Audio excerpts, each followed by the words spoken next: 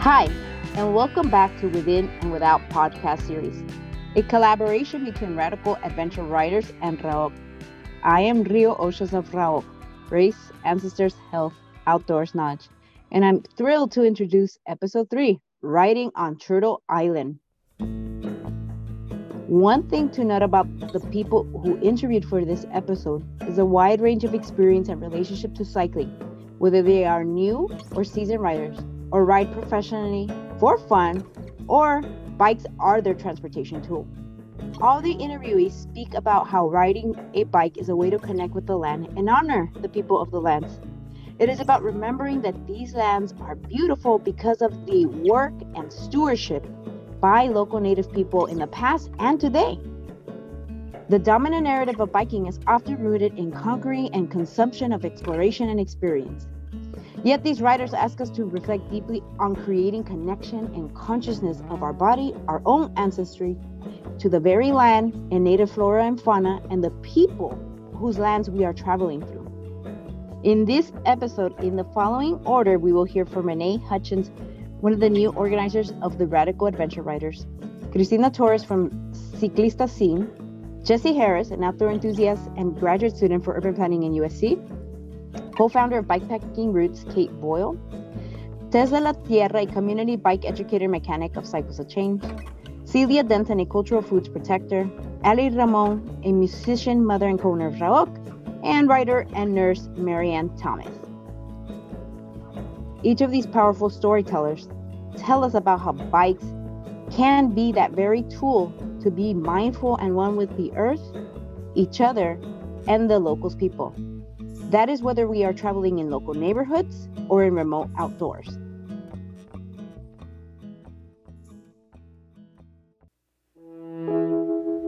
Ya't she Renee Hutchins Yenishe, Twitch eating nishle, Belagana Bashes Chin, Tapaha Dashes Che, Belagana Dashanella.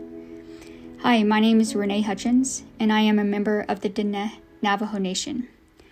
I am currently residing on the ancestral and contemporary homelands of the Ute, Cheyenne, and Arapaho people. When it comes to mountain biking, I can't say there's a role model in terms of Native people that are out there, like in media, public-facing, figures, and that's why I love using my voice and sharing my story.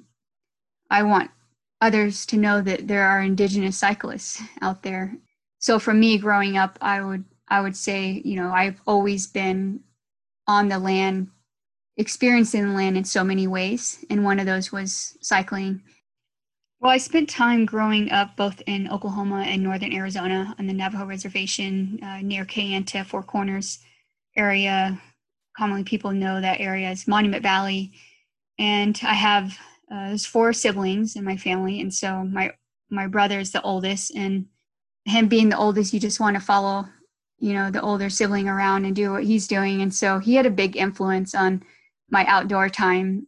We had about 10 acres of land, and we had this really long driveway. It was a dirt driveway, and when it rained, it would divot down into these mud holes, but then they dry out. And so we used these to do wheelies out of and put together like really sketchy ramps out of compressed, wood. And so he was like a big influence for me as far as just getting out and playing. It's such a joy to spend time with, family and friends, as a kid.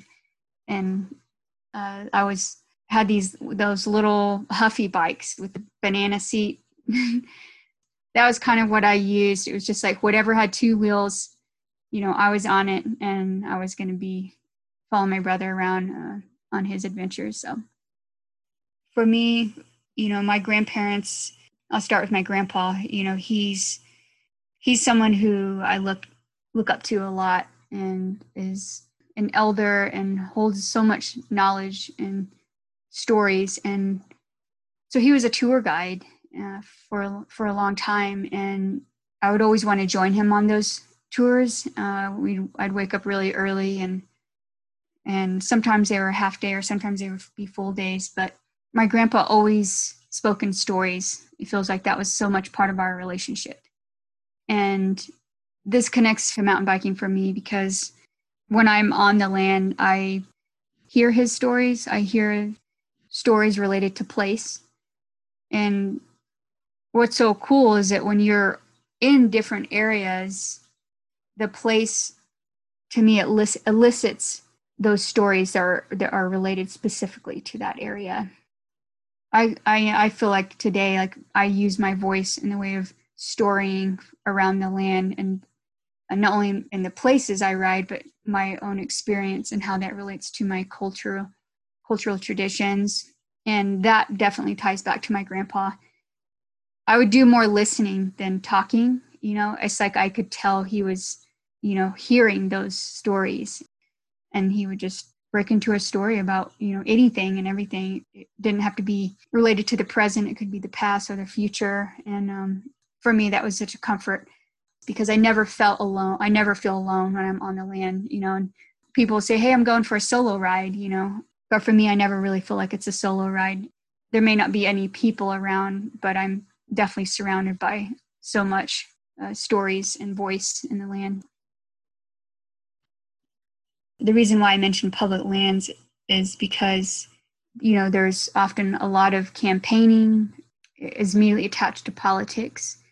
You can take the Bears Ears example. I'll pick on Patagonia because I've picked on them before and they know that. There was a campaign that came out, that said the president stole your lands. And that made a wave among Native people, because it completely erased the fact that it was actually stolen prior. I mean, it was stolen from Native peoples, and so again, there's that eraser of just completely brushing over that fact altogether. And public lands is constantly in legislation, in the sense that there's hashtags, vote outdoors, or keep spaces wild, or keep it public. I mean, there's so many hashtags surrounding this. So it very much is tied, the lands, and that conversation is very much directly tied to politics, and how you see politics and power and space all converge. And I would say even Indigenous people, because although we're forgotten oftentimes not in those conversations, like we consider ourselves as part of those spaces or places that are often brought into the political realm.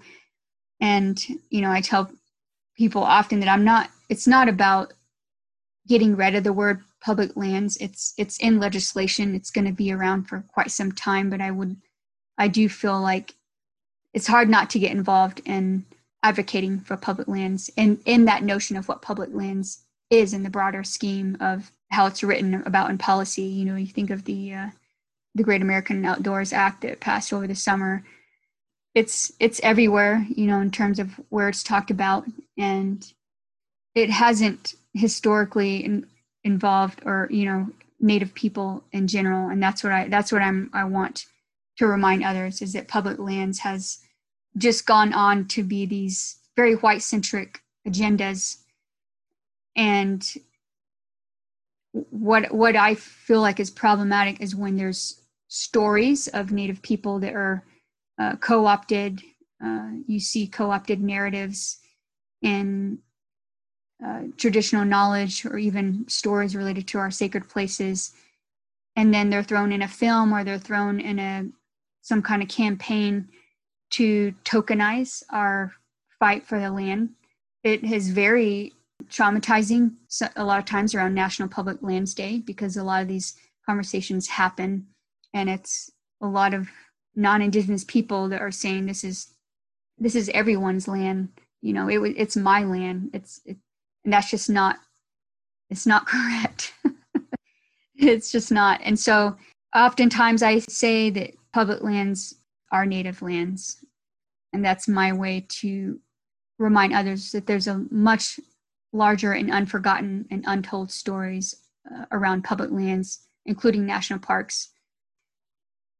Please, when you see legislation or when you hear these conversations, ask yourself, where are Indigenous people?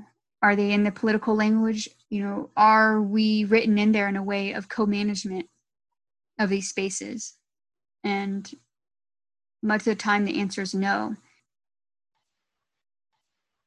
Follow indigenous voices and people who are advocating, who are writing about this, who are physically showing up in these spaces that are defending. You can think of the pipeline issue several years ago. You can think of Mount Rushmore. The people there, they're defending their sacred land, and so there's countless examples across the United States, even up into Canada. I want others to understand why we advocate.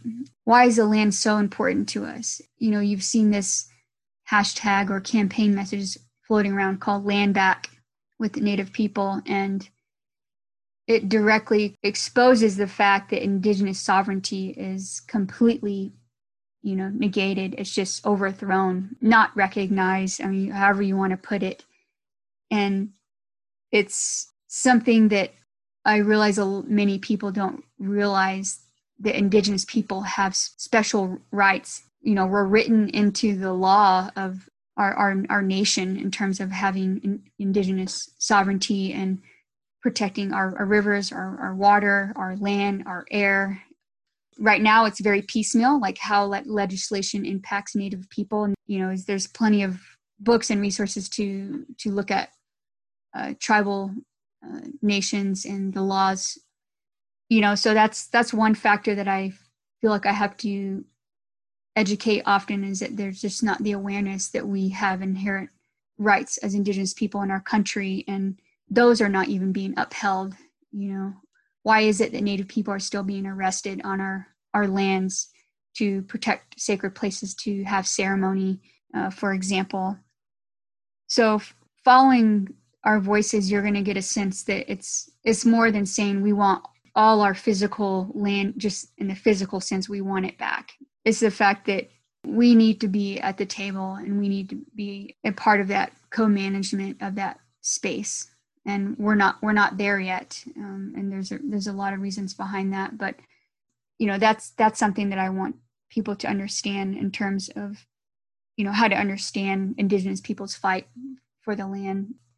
A lot of times in the generic history of indigenous people in our country, there's this broad brushstroke of, how we've been impacted by colonization, looking at cultural assimilation and all those periods, the termination policies that took place by our country that literally aimed to physically kill and remove Native people. And when that wasn't successful, then we went to cultural assimilation and you have the boarding schools era and so on and so on.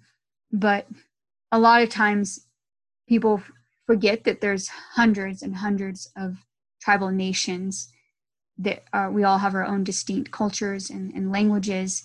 You do have to take an interest or have to take an extra step to realize that there are large causes that indigenous people will come together and collectively fight and protect our land and advocate for our seat at the table. But then there's also those very nuanced scenarios where it's, tribal based, in that location, or it's related to that river, particularly for that tribe. So that's why I try to take the land acknowledgement conversations a lot further as a way of like a foundation. And I really want people to progress beyond that, because what are they fighting for? What is most concerned to them, or who are they? Who are these people today? Ask yourself that and take an interest in beyond just saying this is, I'm acknowledging these people of this land. Like where can we partner together, at the community level with Native people? And that means taking an action beyond just acknowledging that these lands were, that these people lived in these places, beyond just a land acknowledgement. I find myself, even though I'm in a completely different area, far away from my sacred mountains, that I feel and relate to the power of the land just the same, even if I'm not in my, not the Navajo homelands. And I find that awesome. Found that really amazing to feel that. It's very special. And I take an interest because it's how I relate to my own homelands, but I somehow make this bridge to other spaces in a way that even as an Indigenous person, I love, diving into those stories that are related to that place and those people, the Indigenous people to that area. And I feel the spirit of those places very much. I see different peaks or mountains, and I'll look out and across the way and have this just, I'm humbled, and I honor those mountains, the plant and animal nations around me. It transcends just my own tribal, focus and like the Navajo Nation. Just in the time that I've been speaking about land acknowledgement and what does it mean as cyclists, that I've had non-Indigenous people send me messages that, I really treasure that, because they're like, I'll never think of that place the same. I'll never see roots the same, or I can tell that they're forever, really truly impacted by, just hearing another perspective and how we relate to the land. And so that's what I want people to try to open their hearts and open their minds to. When I wrote that article in Bike Mag a little while back, I remember working with the editor, and this person wanted me to be very specific. What is it like, Renee, to exist in this mountain bike industry as an Indigenous person? And that was a hard one to swallow, because there's a lot of trauma related to that. I see huge problems with cultural appropriation, because it is stealing traditional knowledge via art and patterns and stories. It's not just a pretty design to slap on a glove. There's companies that I've reached out to, like Hand Up Gloves, with their Navajo design that they put on their mountain bike glove. Fender, you have fenders, you have all sorts of accessories with bikes that are just, you look everywhere. It's just overwhelming. So that's cultural appropriation. And then you have stories in general. We can talk about route names in the bikepacking world. We can talk about race event names that are problematic. There's many examples of Indigenous erasure happen. And it's hard to remind people, because I feel like a broken record sometimes. What I love about the sport is how it connects me to place and people simultaneously. I've met some amazing people along my journey that have been a support to me and to the greater Indigenous communities. And for me, joy is sacred. It's something that's always part of the land, and it very much has the concept of healing related to that as well. And so the joy is something that comes from the people and the places that I connect with, and that fills me for sure. That joy is something that really contributes to the long haul, the future.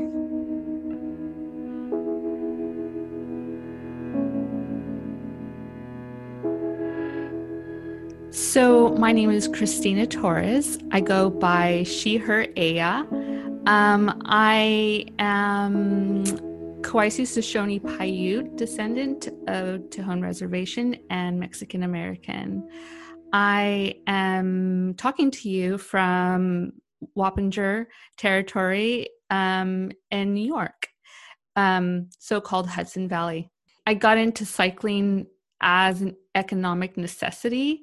I was living in San Francisco. I was going to UC Berkeley, and the trains were increasing their prices. And I think for a student who's also working part-time, it was still unaffordable. And getting a bike was, a good way for me to say, this is actually more affordable and more accessible. If anyone inspired me to get outdoors, oh gosh, Melly was also based in San Francisco, and she was the first person I had found online who was talking about her experience of cycling in the city. And she was also Mexican American, and that was to me like, wow, there's someone else out here who's talking about their experience being a woman, cycling as well. So cycling even kind of influenced what I studied in college. So I studied sustainable urban development. How do we mobilize people to get access to sustainable transit? So that brings in things like mobility justice as well, but also, transportation for climate. So that absolutely did inspire a lot of what I was researching in school, but also inspired a lot of the work I do with Ciclista, because I'm doing more mountain biking at the moment, and I'm going to places I've never been. So I have to put some research into the terrain, into the parks, what are the rules, what do I have to pay? Is there a cultural center that I can go pay my respects to? Like, how much time am I going to be spending like in these places, and what gifts do I need to bring? And it's obviously the spirit that you take with you, or offerings to the land in some way. So one thing I do is I carry a medicine bag with me when I go cycling, and I'll stop for a little bit and I'll just sprinkle a little bit of stuff on the ground and say thank you. But also just having the things I need, and also acknowledging who is there before me. I think right now I live in rural New York. We're a very small community. When I noticed that, obviously we can't go traveling to other countries right now. A lot of people are taking holidays in parks around here. We have loads of parks where we live. It's amazing like how incredibly busy those places become, where like locals, we can't go out and enjoy them, especially during COVID. So a lot of our spaces that we would go to kind of just go out and enjoy, like we can't do that anymore as much as we want, because we know so many folks are coming in from the city, and they should be doing that. We have this 24/7. So it's nice we have that. But I think when even I go outside of my area, being mindful, of the amount of space I take, whether on the trail or in a parking lot, being mindful in the sense of that there's going to be cultural differences also in how people recreate. The mentality around certain spaces of cycling is just getting there as fast as we can. And that actually comes with the cost of disrespecting other people's spaces, because you have people who are new, you have new cyclists, especially on the trails. You have new cyclists, you have young cyclists, you have disabled, cyclists out there too. And I think that when you have people that you're sharing spaces with who don't really respect your space as well, I think people can get really discouraged by that. So when we're good relatives to each other, we're also good relatives to the land. We're in a huge bike boom, and I think that, we really have to be aware of how we are taking up space in the outdoors right now. I mean, we have to share. We're all part of the land in some way, but we need to be good relatives. There's definitely a need to acknowledge the fact that naming places more specifically is deeply rooted in colonialism. And we need to confront the fact that because colonization and the whole idea of, manifest destiny, etc., the fact that we think we have a right to name things or to appropriate things or to take is problematic in nature. So we definitely need to confront the need to name places. I think when we talk about the dynamics and shifting when naming or renaming is introduced, I think we need to include those who have originally been stewards of those places. I won't say the full name. I'll call it DK. It happens in Emporia, Kansas. That name has always kind of sat with me weirdly since I started knowing about these gravel races. So in Native culture that you know, some of us grow up very close to our tribes, you know, we are taught a different history. We're actually told that there are 26 states that derive from Native tribes, Kansa being one of them. So knowing that has always kind of felt really uncomfortable, knowing how the history of the word dirty was used towards Indigenous people. My people were also called dirty, which also validated, you know, the colonizers' need to take and et cetera, et cetera. And that always kind of sat with me very oddly, and just like, don't they know? You've got to know. That's not like an English name. And I understand they say, oh, you know, the intent wasn't to, you know, have a racist, you know, anti-Indigenous event name. But to the people who are of Kansa, to them, it's extremely offensive. So I started this petition just to raise awareness basically around the name and the problematic nature of it. But that got quickly shut down, especially by the race organizers. They put out a very odd statement saying they had support from, you know, Kansa Nation. And I put quotes around Kansa Nation. I had gotten a contact from a few Kansa members who had basically broken down the entire story of how this race was offensive, how they've been trying to change it for a few years now. And there was petitions before mine, there were letters, there were conversations, there were books exchanged, emails exchanged. It was never acknowledged. It was never really, well, I'm really sorry and we will change it. It was just, well, that's not the intent of this name. But the fact that they got support from the nation was another thing. The Kansa people that I've been working with, they don't like it. Nobody in their tribe likes it. And they did not get to vote on the name being used. This is all very much behind doors.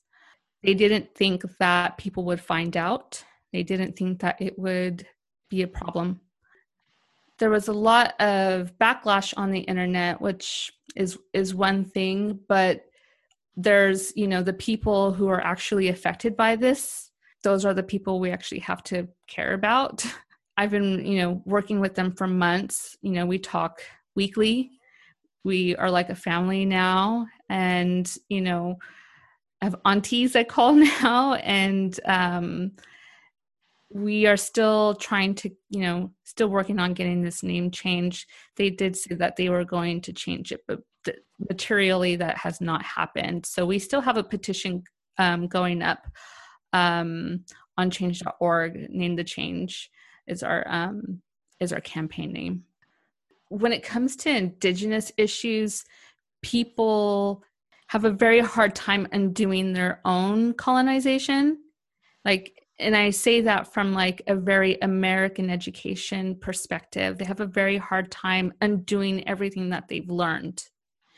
And that could be very troubling for some folks, because some people want to hold on to this heritage, this like American heritage and things behind it, and preservation of that. And I think that when you continue to force the new mode of knowing, I think you continue the process of Indigenous erasure. So we do need to be accountable to the words that we say. We do need to be accountable to the people we say it to and how we use our words. One thing that I talk a lot about is building consent with Indigenous people, for example. Whether you're advocating for the environment, whether you're, wanting to use parts of their land for recreational use, you have to build consent. But you also have to build consent with the land, because the land has its own ways of being and knowing. One thing I would love to see this industry do, whether that's events or resorts or panels, etc., I would like to see one more acknowledgement, land-based acknowledgement, also inviting the original stewards to your events, inviting them to be part of certain things, asking them for permission, but also being in a reciprocal relationship, being in a relationship where you are mutually benefiting one another, because we share the land, right? We both have a duty to take care of the land.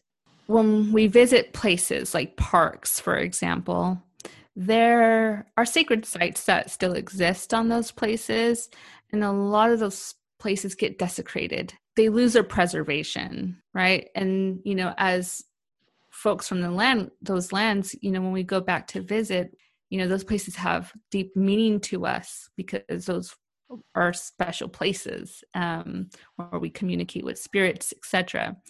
I think, it also impacts our ability to go to these sacred sites as well, or our ability to steward the land, whether that's removing brush, whether that's, cleaning certain areas. But a lot of garbage gets left behind, especially around like 4th of July or other holidays where, being out in these places, is popular. But I specifically think about reservations that are very near these parks, for example, and just the aftermath of the mess that they end up having to clean, especially in a time of COVID. Access to resources and health services are so scarce, and we're being impacted by COVID so disproportionately that it's really important and to be thoughtful and to, be very aware of how we are taking space on the land.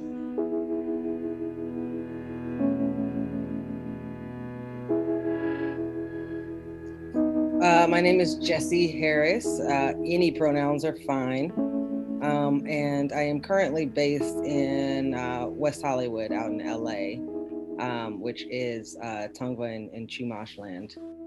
I felt inspired to get into biking, at a very, very early age. I remember actually my very first gnarly cycling fall was when I was 3, and I had a little plastic tricycle. We lived out in the country, and our driveway was made of like gravel and rock, so it wasn't paved.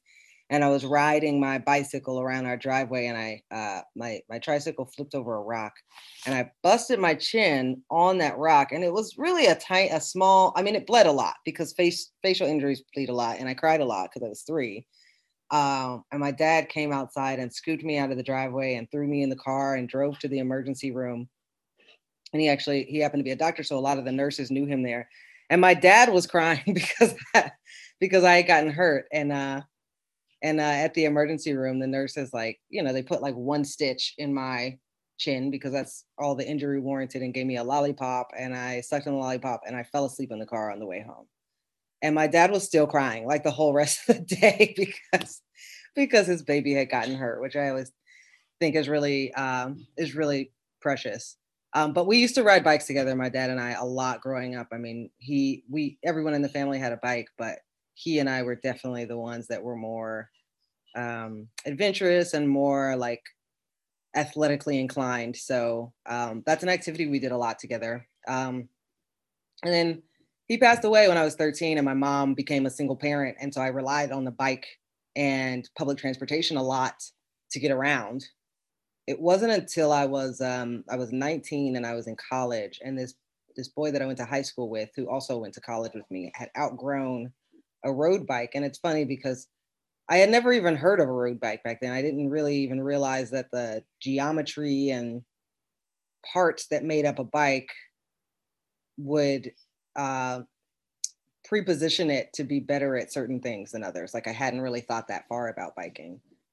And then more and more, it just became my chosen form of transportation. And so, yeah, I think all of those things converged. And I'm also a very cheap person. Like I don't like spending money. And so the bike just seemed like a natural option for me for getting around, traveling cheaply, getting exercise, being able to like move my body as part of my transportation and being outside, which I love. I think a lot of people who are part of queer spectrums can identify with this, is that you don't have to be anybody outside. I don't have to be anything. There's no expectation about how I'll dress or how I'll carry myself or being ladylike. Like I can climb trees, I can be the strongest and the fastest, or, and not have to feel like it's embarrassing. The trees don't care. The grass doesn't care that I'm masculine. As human beings, and especially as a big part of white supremacy and white colonizer culture, we separate ourselves from the natural world a lot. And that's one of the ways we do it, by saying like there are these very strict gender roles and that we have to adhere to them, or else it's like uncivilized or something for like women to be walking around with their tops off, which I just don't believe. One of the things I fell in love with about being outside early in life was the ability to be myself and not feel ashamed in the outdoors. That said, human beings are in the outdoors a lot. And so when there's human beings there, I think one of the things that we can do as a group of people is to invite people to be exactly who they are in the outdoors.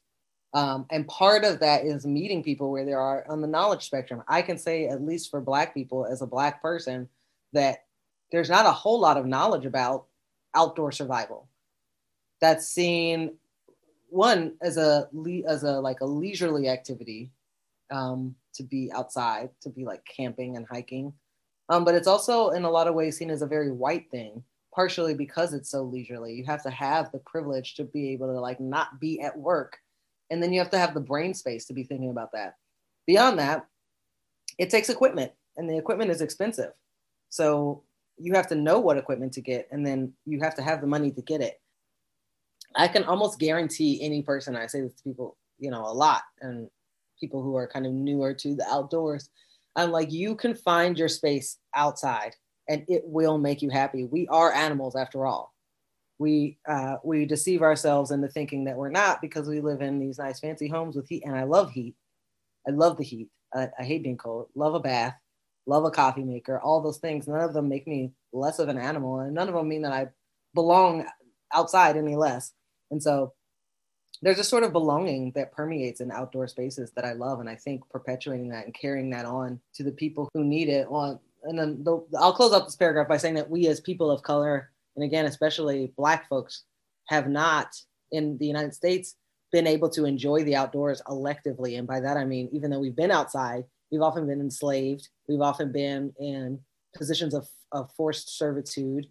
We've often been, sharecroppers, or there's this term in environmental justice that's like basically where we've been coerced into working outside in some of the dirtiest conditions.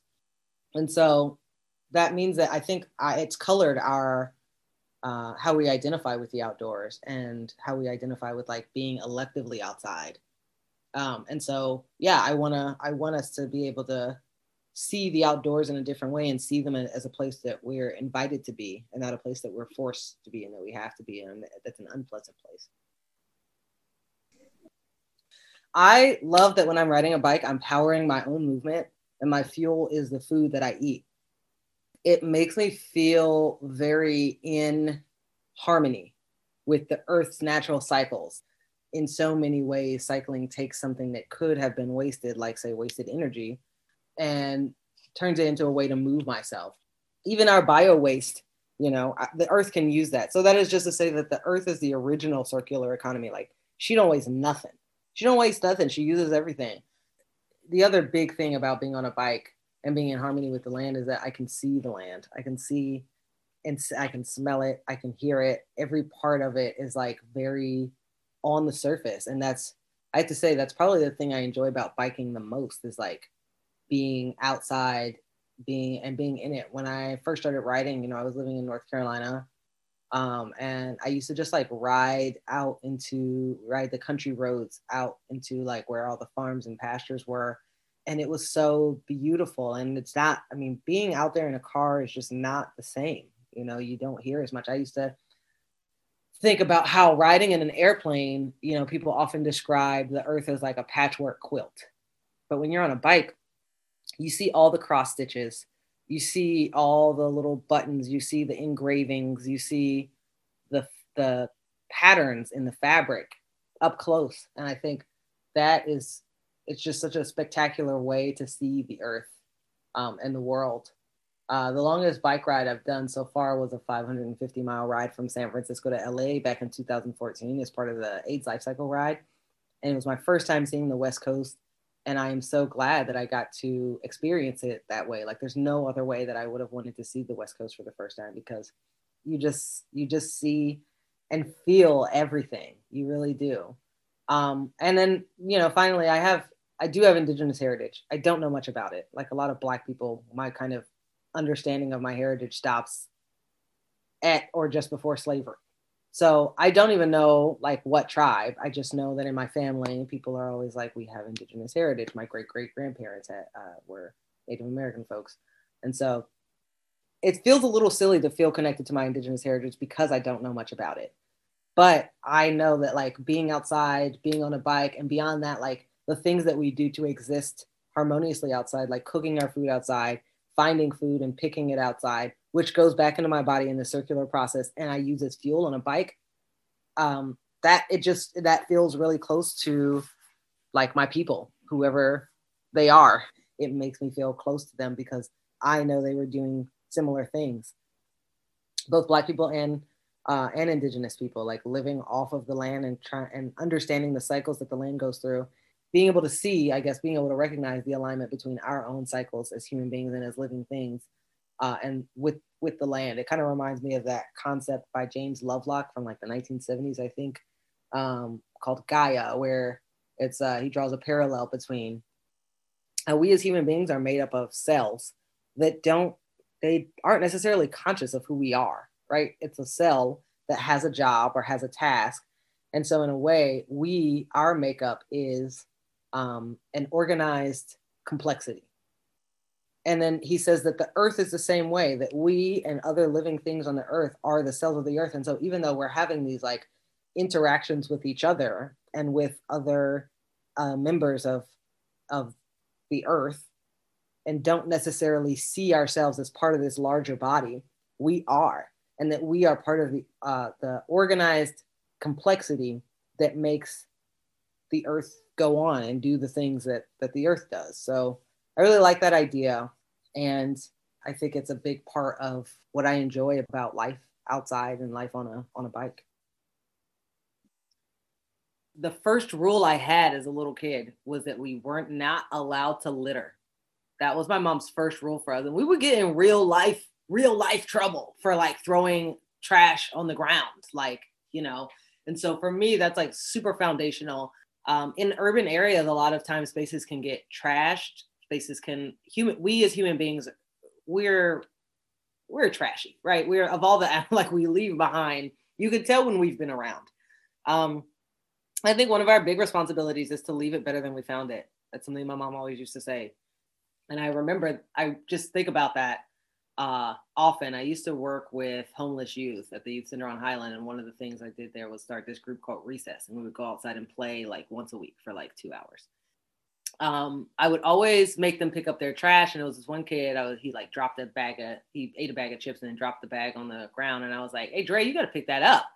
And he's like, oh, are you one of those people? And I was like, yeah, I am. Like, we came out here to enjoy the outdoors. And I saw him understand it. And I mean, super super nice, understanding kid. He like picked it up and like, he was like, yeah, I get it. Like, but I think that for a lot of folks, like they're not, that relationship with the outdoors and especially the outdoors in urban spaces isn't necessarily clear. We want to preserve spaces. We want these places to be like welcoming and clean. I mean, another thing, obviously acknowledging whose land it is. Of all the injustices in the United States, I honestly feel like indigenous folks have suffered the most. I know, I mean, not that it's a contest, but I think about that a lot. I just think like the disenfranchisement, the very first injustice here in the United States that we know of in modern history is there were entire groups of people living here, right? And it wasn't this pristine new land that we can have. I'm currently studying, I'm in a master's program for urban planning, and I'm also studying getting a certificate in real estate development. And I have to say, I have a lot of internal turmoil and a lot of conflict around profiting in any way off of land that is stolen. Like I struggle a lot with that.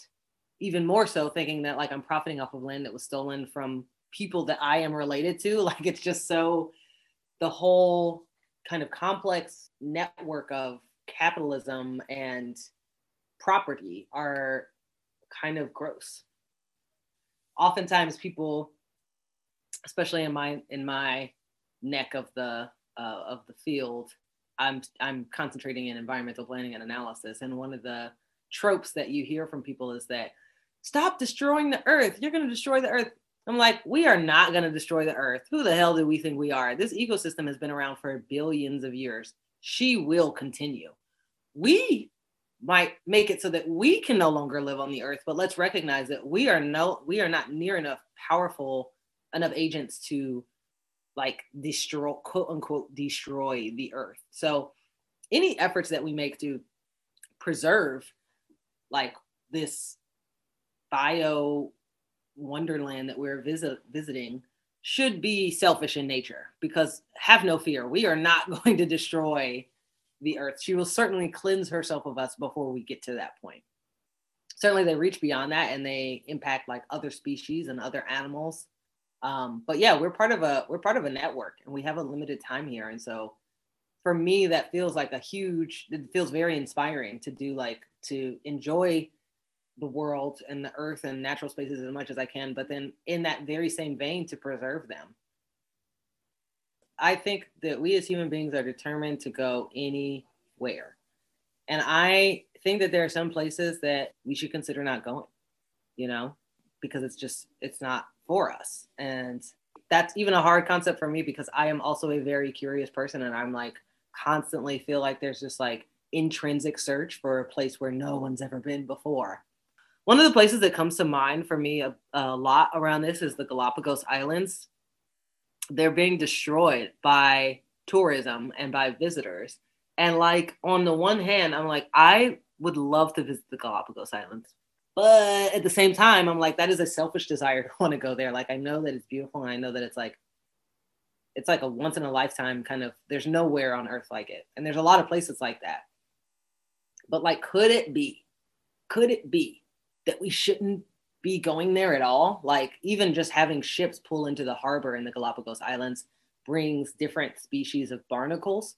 And those species of barnacles do not interact well with the barnacles that exist naturally in the Galapagos. And so it throws off the ecosystem. So it's like, I think that there's a whole spectrum of places that we, and this is like, both kind of individual, but also on a broader level, we as human beings, as a species, have to sit down and think like, how many more places will we destroy the pristineness of trying to appreciate the pristineness of, because eventually what we do under any kind of system, not just capitalism, but especially capitalism, is we try to exploit it.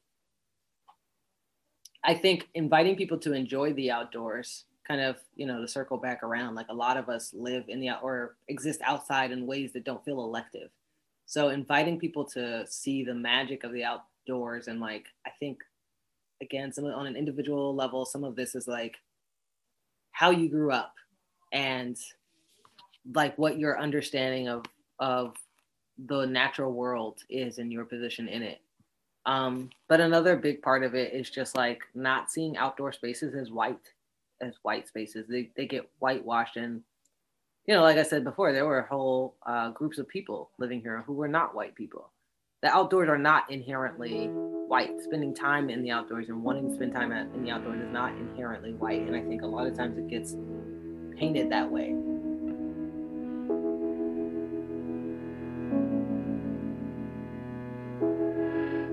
Yeah, hi, I'm Kate Boyle. I use she, her pronouns, and I am currently based on the stolen lands of the Eastern Shoshone and Shoshone-Bannock, which is also known as the Teton Valley in Idaho.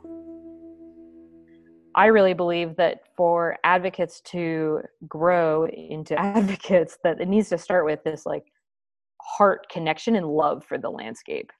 And all of the landscape, like not just the pretty pieces like the big vistas and the wildflowers, but all the pieces that make the landscape the way it is, which I think includes like some of the hard facts of human history and some of the hard realities of water in the Southwest, or the health of the forests and the future of our forests in a very dire situation in 2020 in the West. And so that connection like starts with an experience of like having an experience where as a human we are either challenged or empowered or connect to ourselves or other people through that movement of riding our bikes in that place, and then associating that really incredible experience with being made possible by the landscape. And then that next phase I think is making an effort to get to know the place.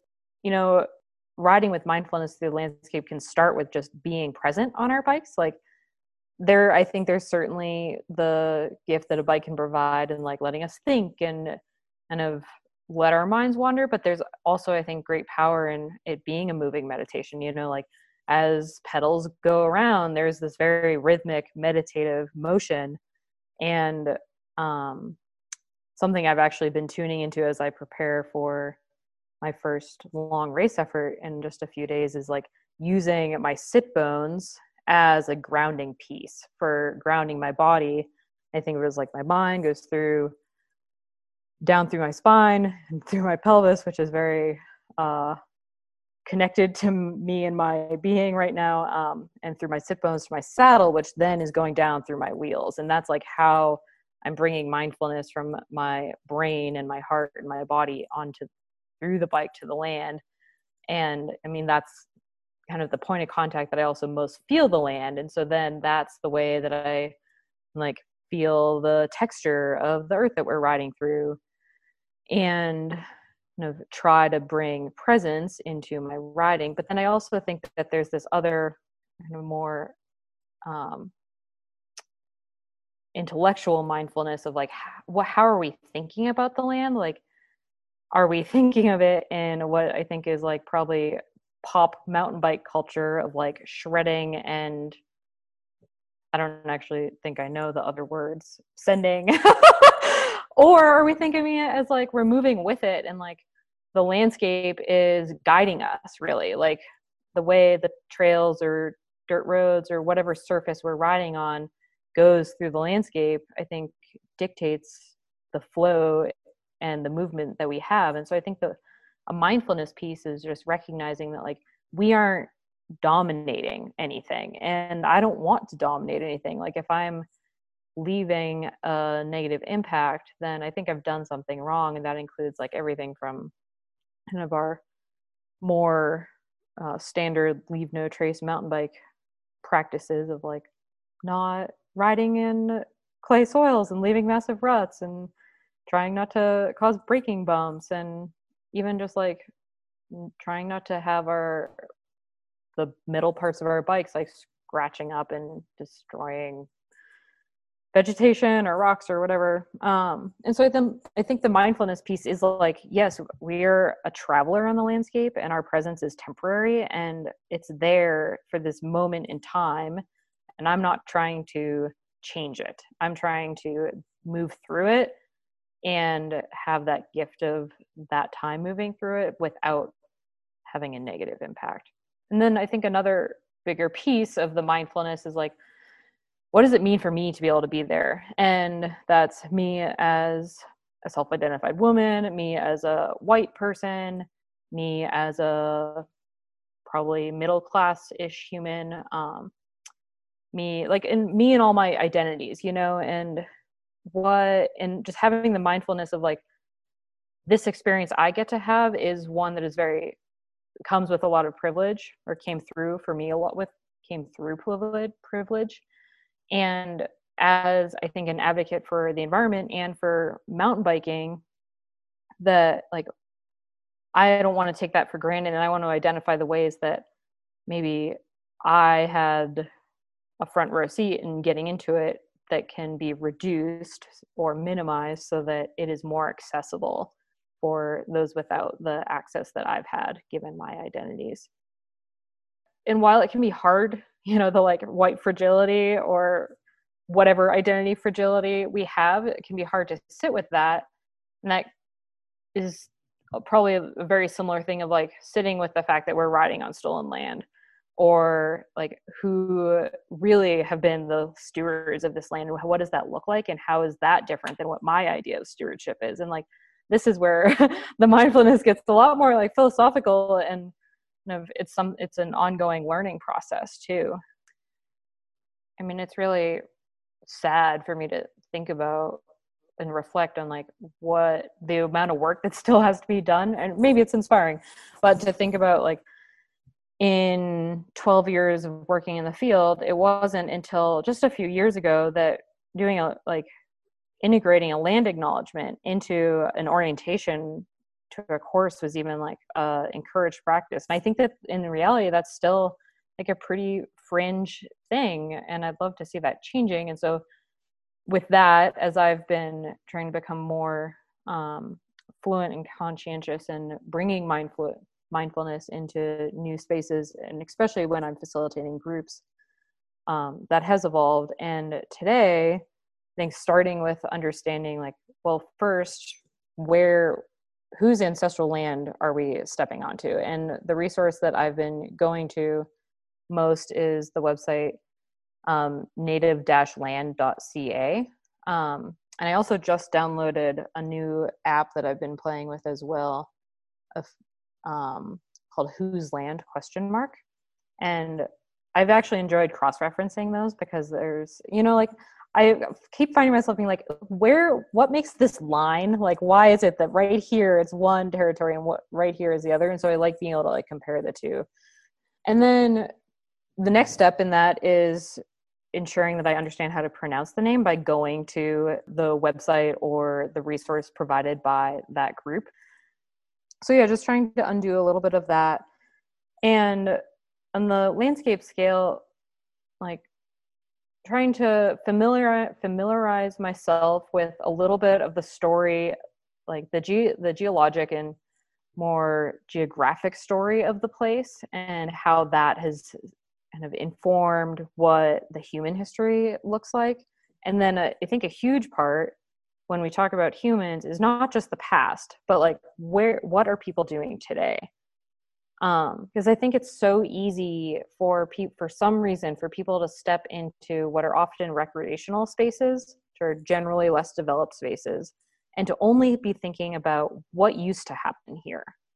And unfortunately, that's often a huge part of how Indigenous people are talked about, and that is directly contributing to Indigenous erasure. And so I think a really critical part in bringing people onto landscapes is both identifying what the history involves, but also like what the present day looks like for the human landscape. This is kind of like my learning edge right now, really, as an advocate for public lands, is trying to expand my understanding of what advocating for essentially a protected and healthy future for landscapes is, and integrating the Indigenous perspectives into that. And so this is evolving, and hopefully if you were to ask me this again in a year, I'd have even a better answer.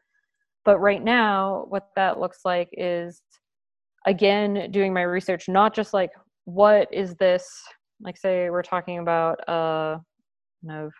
land management policy, like not just what does this mean through my lens as like a white conservationist and where a lot of those values have like are rooted in, but like how would this impact Native people? Like how would they perceive this? And this wasn't just speculative, but like going to and doing my homework and like seeing if the groups involved have made any statements or have any of their own advocacy around the issue. And so as I proceed in advocating for the protection and health of landscapes through bikepacking routes, I'll be working on finding the Indigenous perspectives and also bringing and asking, like seeking them as well, bringing their voices to the table as we're drafting language around what our stance is and what our actions would be. And this goes with anything. Like there's so much power in us just working on like integrating that as the norm to make it the norm, you know. And that's in the same with holding land acknowledgements, and it's the same to like introducing ourselves with pronouns, and it's the same with, you know, like talking about what collaborative land management looks like the things that maybe not everyone is integrating as a standard practice yet. Like the more we just do it, regardless of if people are expecting it or not, like the more it will hopefully just become a norm.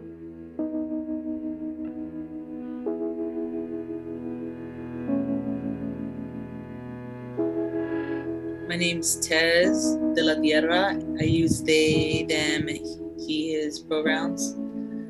And right now I'm in Ohlone Land, Oakland, California.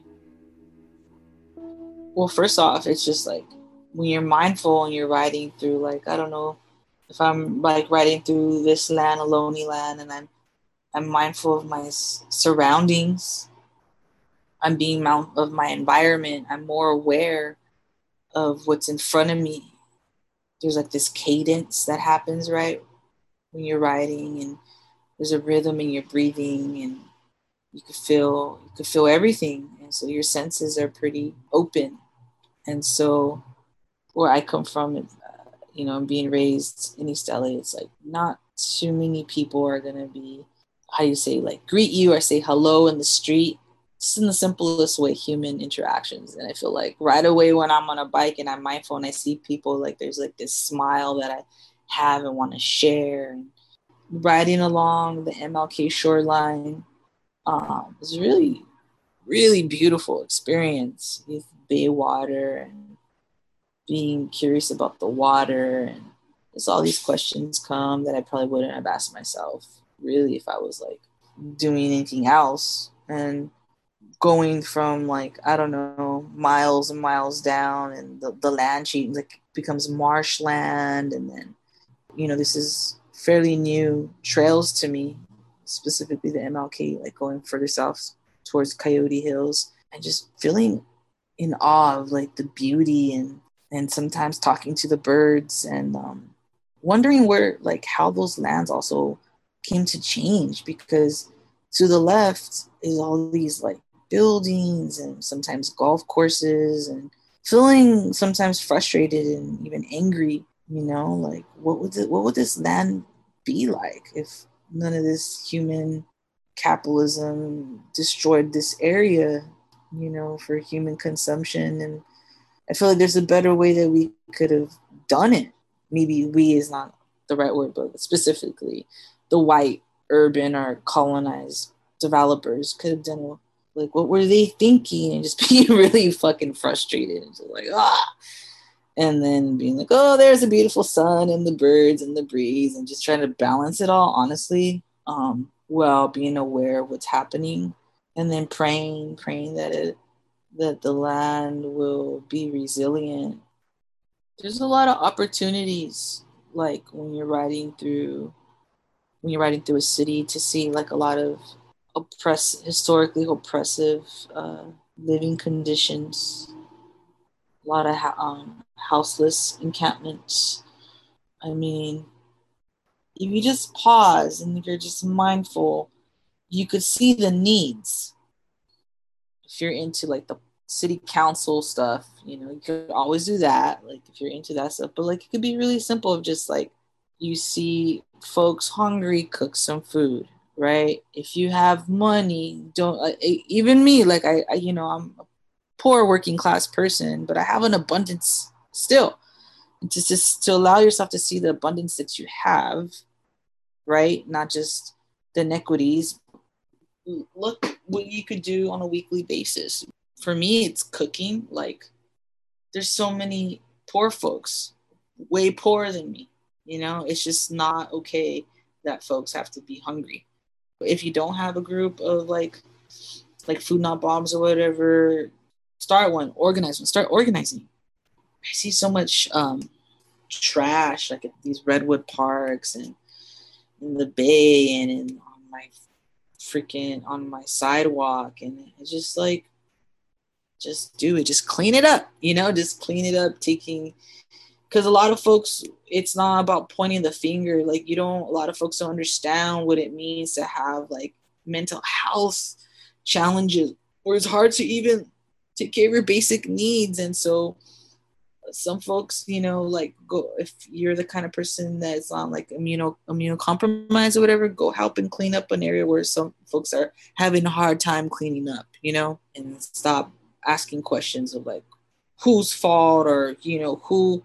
Pick up yourself from your bootstrap mentality. You could start there. If you're there, then, you know, okay, well, at least you're being honest.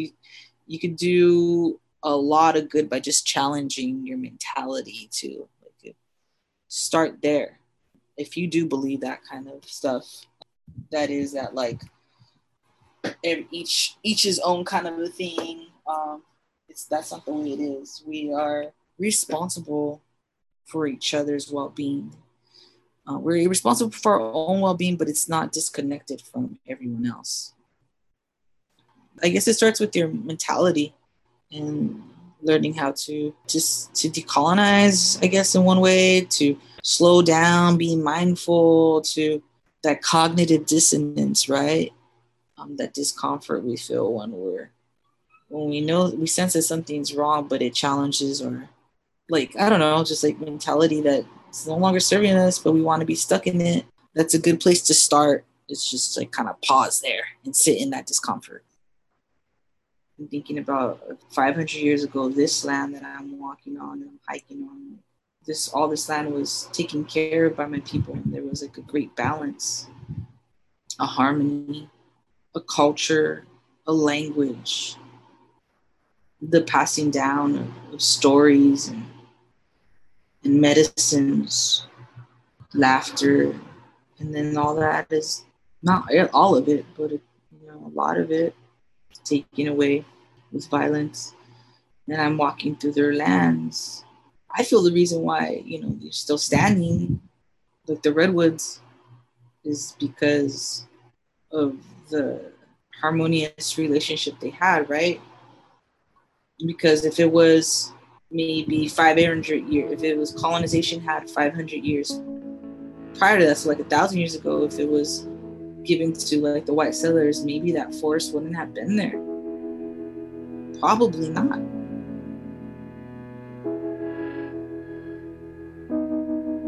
My name is Celia Denton. I use the pronouns she or they, and currently I am based on Dena'ina Lands in Anchorage, Alaska. When I think about interacting with the outdoors and cycling, a lot of that interest came from myself at a very young age. I lived on a reservation called Metlakatla. It's the one and only Indian reservation in Alaska. I'd say at about like 4 or 5 years old, I played outside a lot and rode my bike a lot. And in those situations, I tended to be alone. I was raised by a single parent, so my mom was working all the time, and my older siblings are 10 and 12 years older than me, so they were always at school or doing homework or doing their own jobs. And so the way to self-entertain for me was just kind of like wandering around the woods and picking out plants I've never seen before, or riding my bicycle. My relationship with biking has gone through a lot of shifts and changes. Like sometimes it would just be a means for getting myself to work because I didn't own a car yet, or sometimes it would be for the sole purpose of exercise. So just like being focused on my body rather than the land around me. But this year in particular, each time I've gotten on my bicycle, I try to pull back to that mindfulness of the space that I'm in and how I'm moving through it. I try to be aware of my surroundings, not only like the plants and the landscape around me, but also the people that I'm encountering and who are using the same space as me. More so this year than any other year in the past. I've seen more folks using outdoor spaces and biking and running, hiking, whatever, which seems to be a result of the pandemic and wanting to figure out how to do things safely.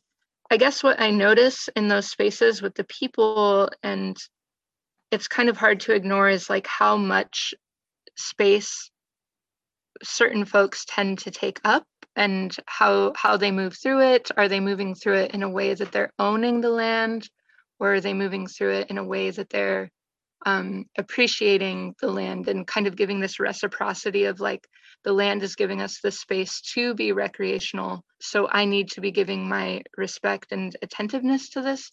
There are a lot of folks I notice who are moving more in the first way I explained, where it's more of an ownership of land, and I find that kind of interesting. In particular, the way that I moved through these trails and spaces when I first moved to Anchorage, because I didn't grow up here.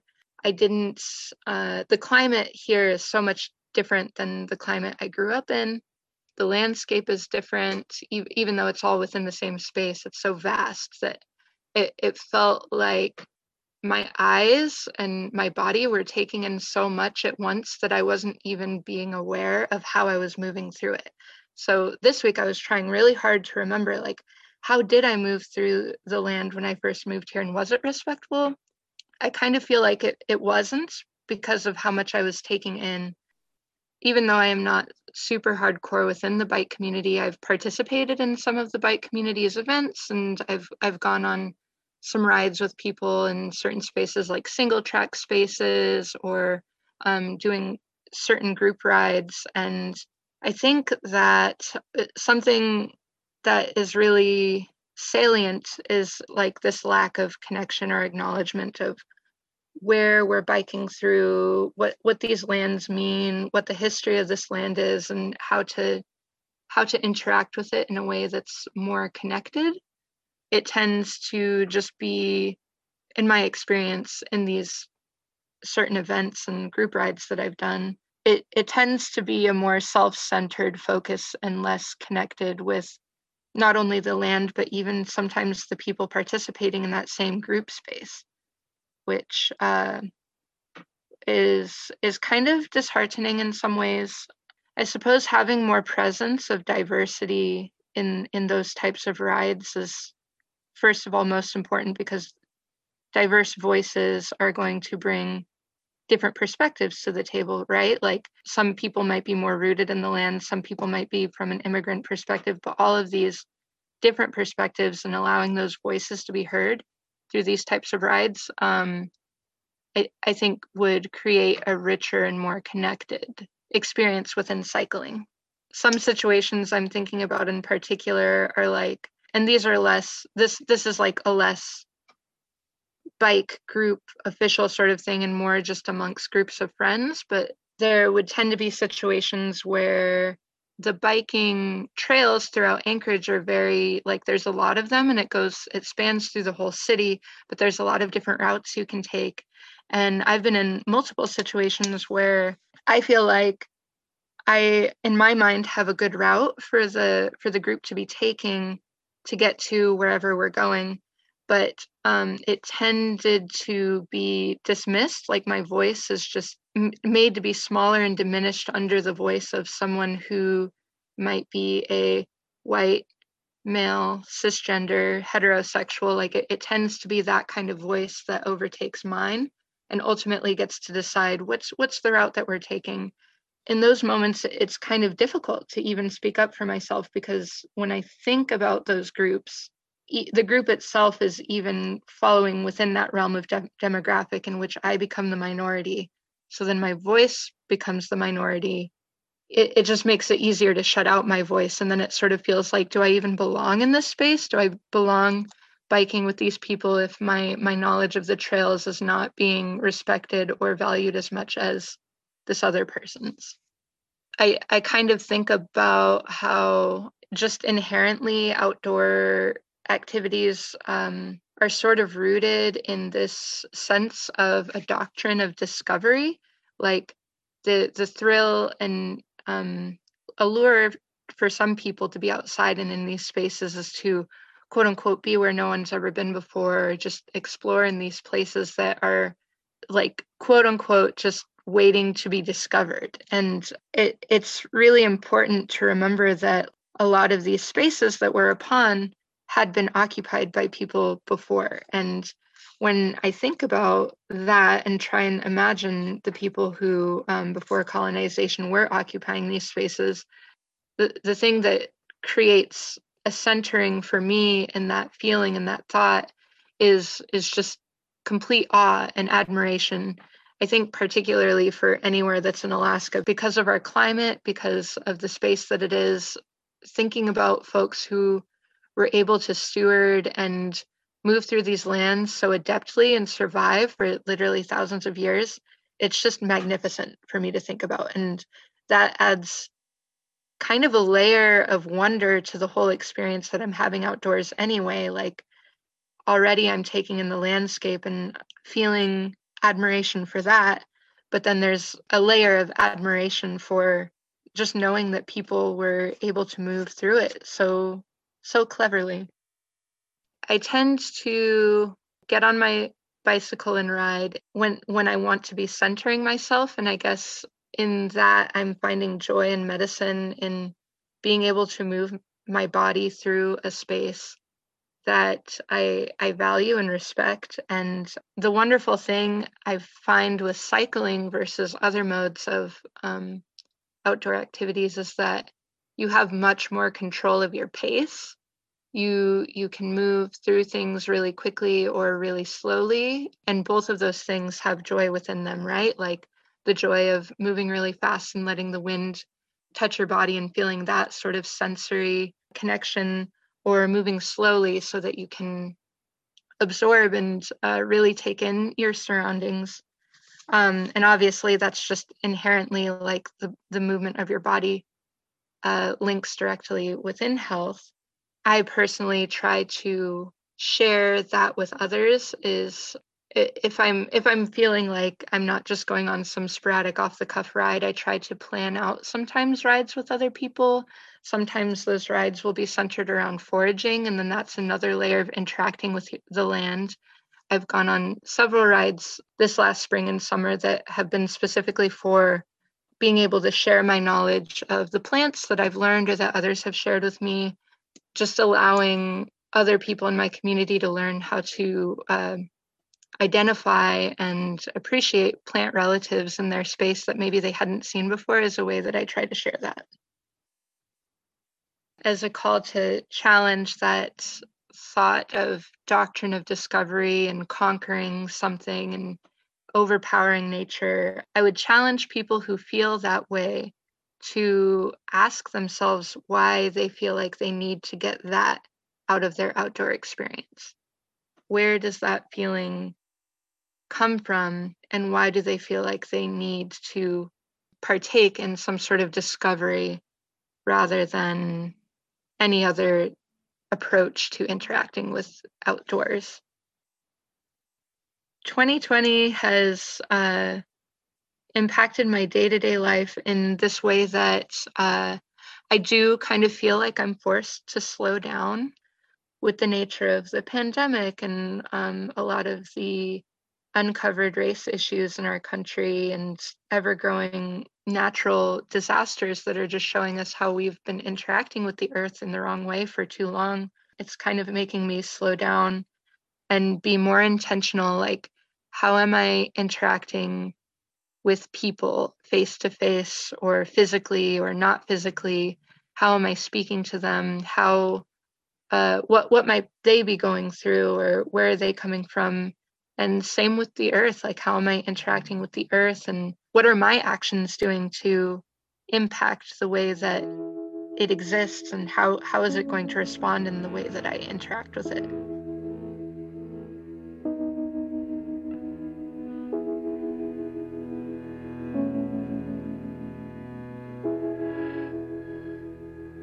Hello, my name's Alejandra Ramon Reyes. I go by Ali or Ramon. My pronouns are she, her, they, them, he, him. I live part-time in Orange County with my father and family, and then I also live in Pasadena, California with my partner. Rio, my partner, inspired me to get into cycling, but also as a child, I always rode a bike. I was inspired by ceremony to be outside because all of the Native American ceremonies or Mexicayo ceremonies are outdoors. So you have to go out to the mountains, to the rivers, to the waters to make those offerings. I went on a bike tour with Rio and a couple of other friends. We were going through certain native lands, and we were definitely making offerings as we went along, tobacco offerings to the land to ask permission to ride on and through the land. And then also the places where we were staying overnight, it was just kind of being mindful and honoring the land by like not leaving trash and not leaving a big old imprint that we were there. I think for me, responsibility, I guess, as an outdoors person, not just a cyclist, I guess, I would say that it's about also accessibility to the spaces where we go, because it's not like I see the grandma that lives in the hood like going to these places, and because it's not accessible to her. So that has to do with class, and that has to do with race and gender, because one, that abuelita was not raised to believe that she could ride a bike and go anywhere. Two, it's a classist because she's now been situated in a city or a neighborhood where she can't really have access to just going into her backyard and having trails or just being able to ride her bike, because a lot of people will not ride their bike in like a city scenario because they worry that they're going to get run over. So now that grandma is she's faced with these things, right? Like, oh, I can't because I'm a woman, and I can't because of my class. I don't have money to go to these mountain places to ride my bike. So definitely, as a person, I guess I could say of privilege, to have money, or not a lot of money. I'm not a billionaire or anything like, but I wish. But I do have a little more access and a little more education and a little more, I guess, gender fluidity, to where I am not trapped in that belief that I can't go. And even if sometimes I don't have enough money, I'm not afraid to ride the bike in the city. It's like, well, we can die at any time, at any point. It doesn't have to be run over on a bicycle. You can die anywhere at any time from a heart attack or whatever.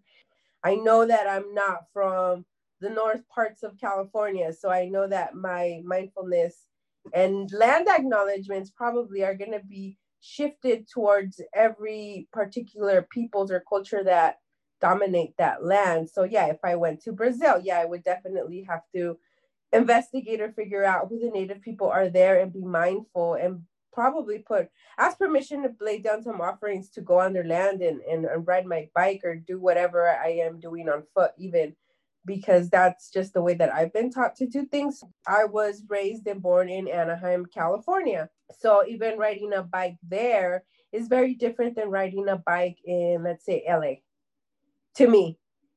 Because in Anaheim, definitely, most of the people that are riding bikes are people that are working class and undocumented. right? Which is probably the same as in LA, but then also in LA, you get a little bit more diversity as like people that ride bikes for like recreation. They're not really commuting, or they're not going to work at a factory. They're just kind of leisuring and riding their bikes. I guess just recognition that those people become aware that they are definitely in a privileged place to be doing, like, I don't know, I've never been to places where it's like a massive cyclists in mountains or anything like that together, but I've seen them. And I think that they're just kind of out there having fun and doing their thing, but never does it cross their mind like, oh, these were once inhabited lands of native folks, and we're just like riding through here all rough with our mountain bikes and stuff and going through here like you don't even know what's under there. So I think that we should definitely educate each other, them to us and us to them as well. Like, hey, friend, did you know that these people dwell here, or used to, or still do? And we should probably, even if we're not going to make an offering, at least say a little prayer or ask for permission in a respectful way, you know, like, hey, hey, ancestors of these lands, we don't know who you are, but we want to just ask for permission that we're gonna come through your land and ride our bikes, you know, in a mindful way. As Indigenous people, I think that we were also made to believe that we have it's kind of ironic, right? That we're like earth-based, or our spirituality is earth-based spirituality, right? But yet the history has taught us that we don't have a place outdoors, right? Like, oh no, you're not allowed to go running. No, you're not allowed to go camping. You're not allowed to take a vacation outdoors, right? And it's like, wait, well, weren't we native people that lived outdoors? So, you know, I can't go outdoors because I cannot afford it. So yeah, I'm going to go ahead and touch on that again, because it's very unjust that historically we are now made to believe that our place is not outdoors, when our whole spirituality is based on being outdoors and the earth. For me, definitely it has created more movement in my life, especially coming from like a super athletic background, as like high school, and then like a year or two after high school. And then I went into like deep drug addiction, right? So then I didn't do any sports for like ever.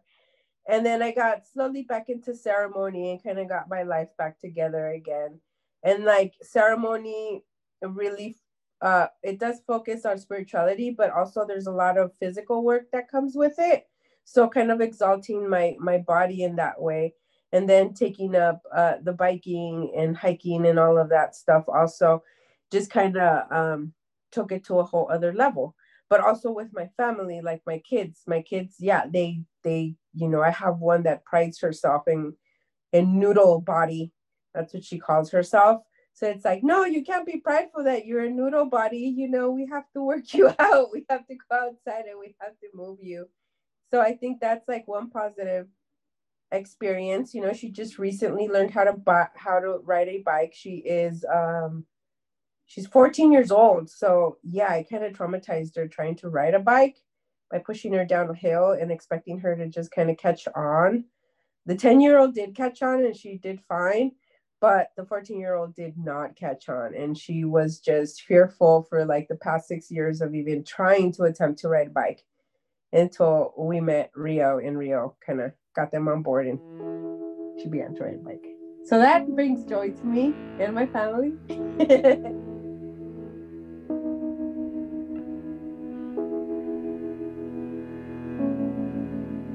I'm Matt. I use they and she pronouns. I'm a daughter of Malayali immigrants, a writer, an intensive care nurse, and a bicyclist. And I'm based on Dena'ina land, colonized as Anchorage, Alaska.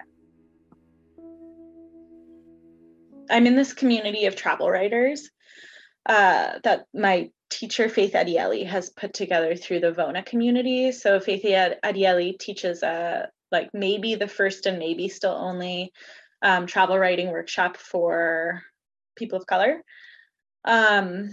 And a lot of what I learned and understand from that workshop and from my work with other folks in that workshop, including Bonnie Moore, who writes about decolonizing travel, what I've really come to understand is that like travel writing is historically part of a colonial project, and that our modern understanding of travel and tourism is definitely part of a colonial project. I now think about travel as like, what is my purpose? What is drawing me there? Why am I going there? The bike tour across India happened really because my friend Danny said to me, like, hey, do you want to go on a bike ride together? And like, where would you want to go? Top 5 places. And I said India. India was the first place because my family is from South India, from Kerala. And I didn't have a felt understanding of what it was like to be on the subcontinent. And I look back on it as like almost random. The points that we picked, the places that we went were almost random, but there were very like intuitive reasons that we were going there. And I don't think of that as not a reason. I think that intuition guiding is also a reason.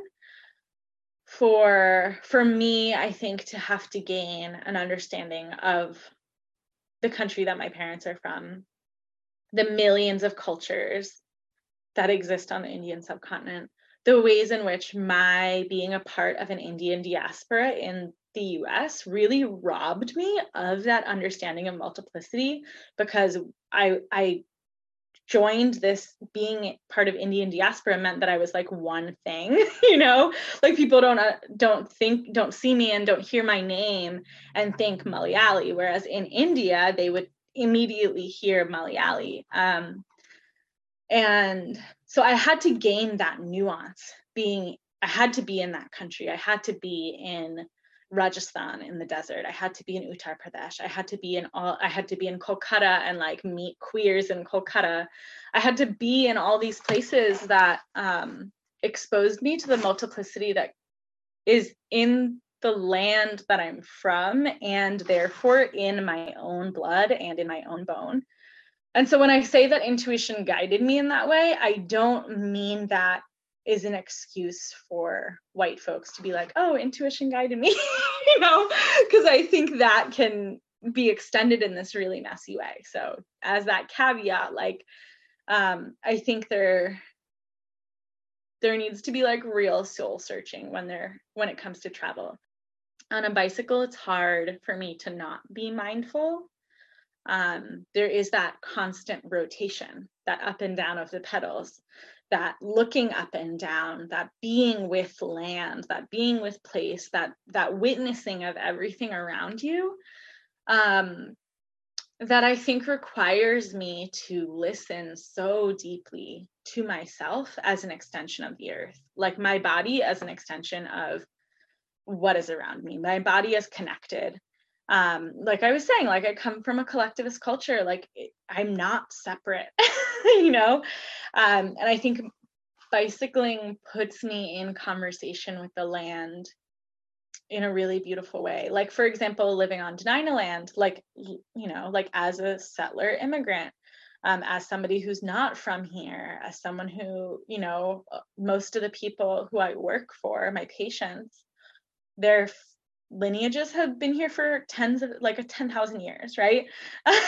So I can't lose sight of the ways in which my existence here is relatively temporary. And being on a bicycle lets me have that conversation and be aware of that.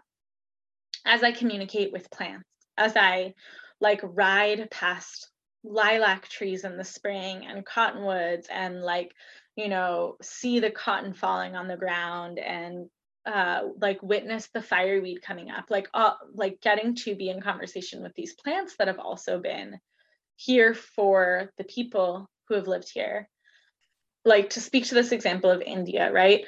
I flew into Ladakh, which is in the state of Kashmir, which is a contested and internationally contested border, which is currently under siege, right? Like the Modi government has completely cut off internet access for Kashmir, and they haven't had internet access for like over around 6 months, I want to say. It's an extremely militarized zone, and it's Muslim, and so there's a way in which the Modi government, which is a genocidal government, that he has advocated for genocide against Muslims. You know, he oversaw like a genocidal program in his state when he was in leadership in that state. I just went all over the place, but I bicycled across Kashmir. I bicycled across this, like a site of extreme militarization. It's like one of the most militarized zones in the world, and like witnessed the ways in which Muslim people are being disenfranchised in this really large scale way. My responsibility is to those people. You know, I cannot ride my bicycle and ignore the ways in which people are being disenfranchised. I think of myself as having a really big responsibility to the people and to the land that I travel on. And I think for me, I will no longer be traveling to places where I do not feel that sense of responsibility. You know, I'm not going to be going places just for like a resort vacation. I'm not going to be biking places that I don't have a sense of like felt embodied responsibility to, and where I'm not connecting to the land and the people of those places. Like a call to action in centering Indigenous communities too. This is something I've been thinking about over the last 6 months more than ever, and something I will continue thinking and writing about, I think, for the rest of my life. But around the ways in which settler colonialism and white supremacy have really robbed those of us living now from the knowledge of like 10,000 years plus of people, like the knowledge that has been communicated to humans by the earth, right? Like we know this. We know that humans and plants and animals have spoken before. We know that that's how like people have survived. And we know that to this day that there are certain people in certain communities who can still speak to the world that in settler colonialism we call nature, right? So these are things we know have been robbed. What collective trauma does it create when so many of those messages have been destroyed and so many of those languages have been lost is something I think about all the time. I think for me, a big part of my responsibility to Indigenous communities relates to listening and uplifting Indigenous voices, which means like spending a lot of time reading, listening to podcasts, listening to and advocating for my patients at an Indigenous run hospital.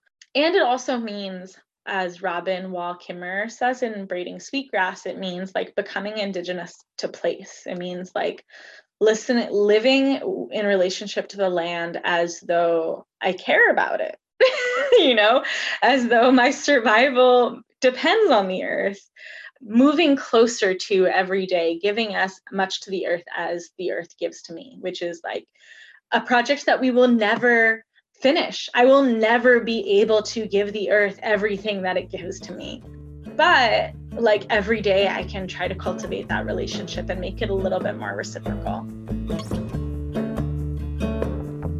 Thanks for joining us for part 3 of the Within and Without podcast series. Music for this episode is by the band Your Heart Breaks, and our logo design is by Molly Sugar. This episode was sponsored by our friends at Ride with GPS, because great rides should leave you feeling inspired, not lost. Ride with GPS is here to keep you on track for all your bike adventures, with the world's best route planning software, offline maps that allow you to navigate from anywhere, and a platform where you can connect with friends to share rides, photos, and stories from the road. All of it available on the web or with their mobile app. Ride with GPS wants everyone to go on better rides more often. Learn more at ridewithgps.com.